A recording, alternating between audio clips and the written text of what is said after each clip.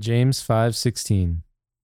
Therefore, confess your sins to one another and pray for one another, that you may be healed. The prayer of a righteous person has great power as it is working. All right. With Jeremy Brooks, I'm Barrett Fisher. We are continuing to look at the one another's of the New Testament as we go through this Life Together series at church, and has been a really great series to kick off a year. I mean, I don't think it has to kick off a year, but it's just been a great series for our church because as we're growing, and all that, we want to be a church that is not a Sunday only church, that you're not just showing up to Sunday. You have kind of like multiple acquaintances, but you never really dig down into each other's lives. We really want to be a church that, even though we're growing, that we know each other, that we are known by each other, that we're getting into community groups. And I mean, in a word, we're carrying out these one another's. And so this is super, super important. I have been like very blessed. Actually, this verse was really good, and then I want to hear your thoughts, Jeremy. But this verse is really good. When Jason preached it a couple weeks ago, I actually went home, and I'm not trying to toot my horn as a father or leader of my house or whatever, but it was just so applicable that I got Joe Beth and the kids around and said, "Hey, let's just look at this verse. Confess your sins to one another, pray for one another." And so what did we do? We confessed our sins to one another, and we prayed for one another. We confessed our sins to one another, and just basically like I opened it up, and I had some times when I was, we'll just say not living in the spirit, kind of letting my anger get the best of me as a husband and a father. And I confessed that to them. And then it was great because my 11-year-old son, Eli, he also confessed sin that he had done towards one of his sisters, and it was a beautiful moment. And then we prayed over each other. So that is like living out the one another's in a family. We also want to live out those one another's with each other at church, with a community group. So this is a great verse, very applicable. So Jeremy, what are your thoughts? Yeah, I love that like story because I mean, when you read it, it's not that complicated. Like, confess pretty straightforward your sins to one another and pray for one another that you may be healed. Like, now how that gets worked out, we do tend to like ask lots of questions about that. But I mean, I just love your example of like simply trusting the word of God. Like he's saying that in the church, if you read kind of previous to that, he's even explicit. James is even explicit in pointing out that like if you're sick, call the elders of the church. So there's kind of this assumption that this is all taking place in the life of the church, but like it's not the most complicated thing, and yet it's so powerful that as we are humbly confessing our sins to each other, confessing that we're not righteous, and praying for one another in those moments, the Lord exercises power through that to actually bring about healing in our church. And that's amazing. Right. And this James 5 passage is in the context of like sickness. And so I think there is someone who's experiencing a physical sickness. They call for the elders come, they anoint them with oil, they pray over them. So it is in the context of sickness. I will say though, if and when you carry out this verse and you confess your sins to one another, you pray for one another, even like our little family deal, like we experienced healing.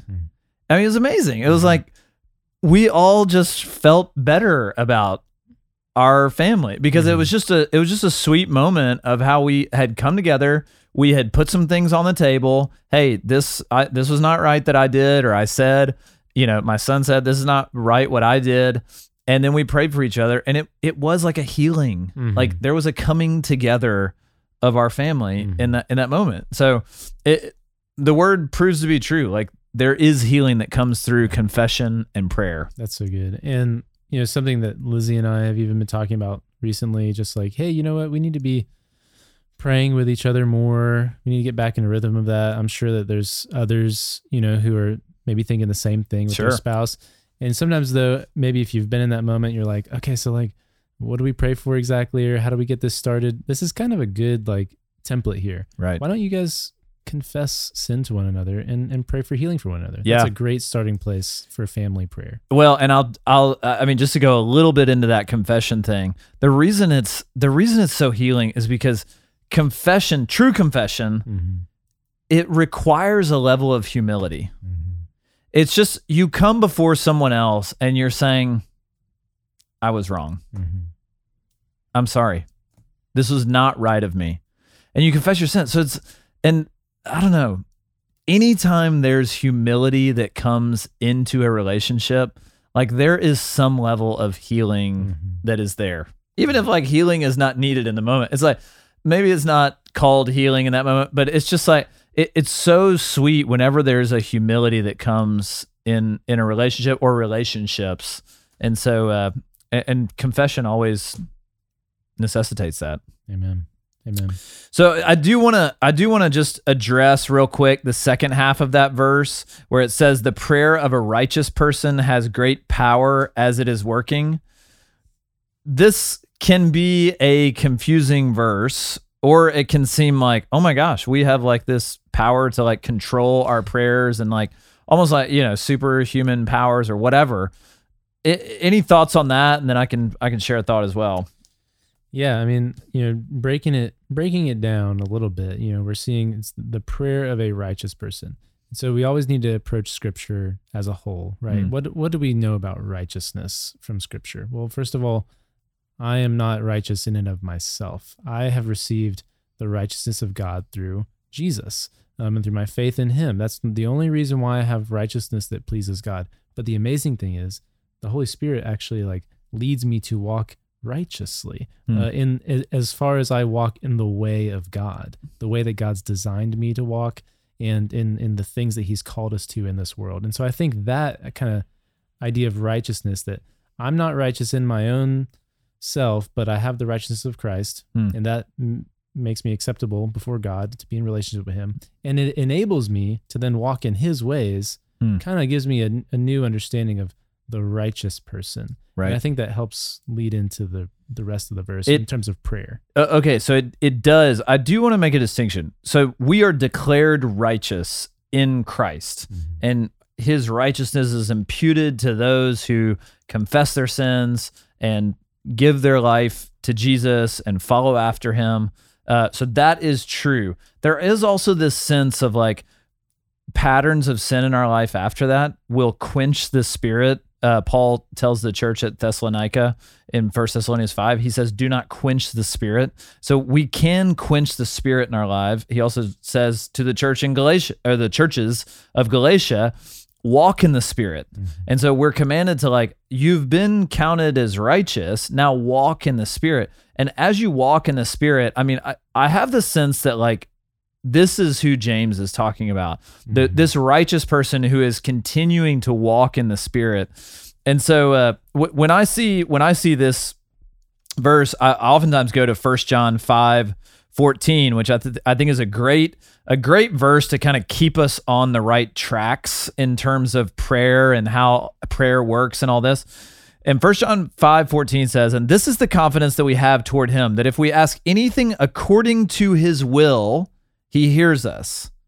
And I would say that this is a huge part of praying, is basically like our fallen will coming in line with the will of the Father. And so as our lives and our will comes more in line with the Father, we begin to have the same desires as God desires. We are focused on kingdom purposes as God is focused on his kingdom's purposes. And so as those are in line, I think James 5:16 proves to be true, that like as we pray, there's great power that's working through our prayers. Yeah, it goes right along with Matthew 6. Our Father in heaven, hallowed be your name. Your kingdom come, your will be done on earth as it is in heaven. That's right. In heaven, everything is right. Everything is good. There is no sickness. Right. And the Lord, he gives us foretastes of that coming kingdom. Yeah. Even as we pray for healing here.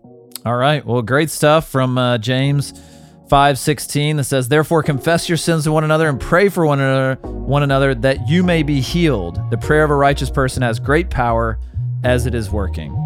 For Jeremy Brooks, I'm Barrett Fisher. Thanks for listening to Our Daily Rhythm. I'm Jason Dees, one of the pastors of Christ Covenant, and Our Daily Rhythm is a ministry of our church designed to help you more faithfully and effectively meditate on God's Word.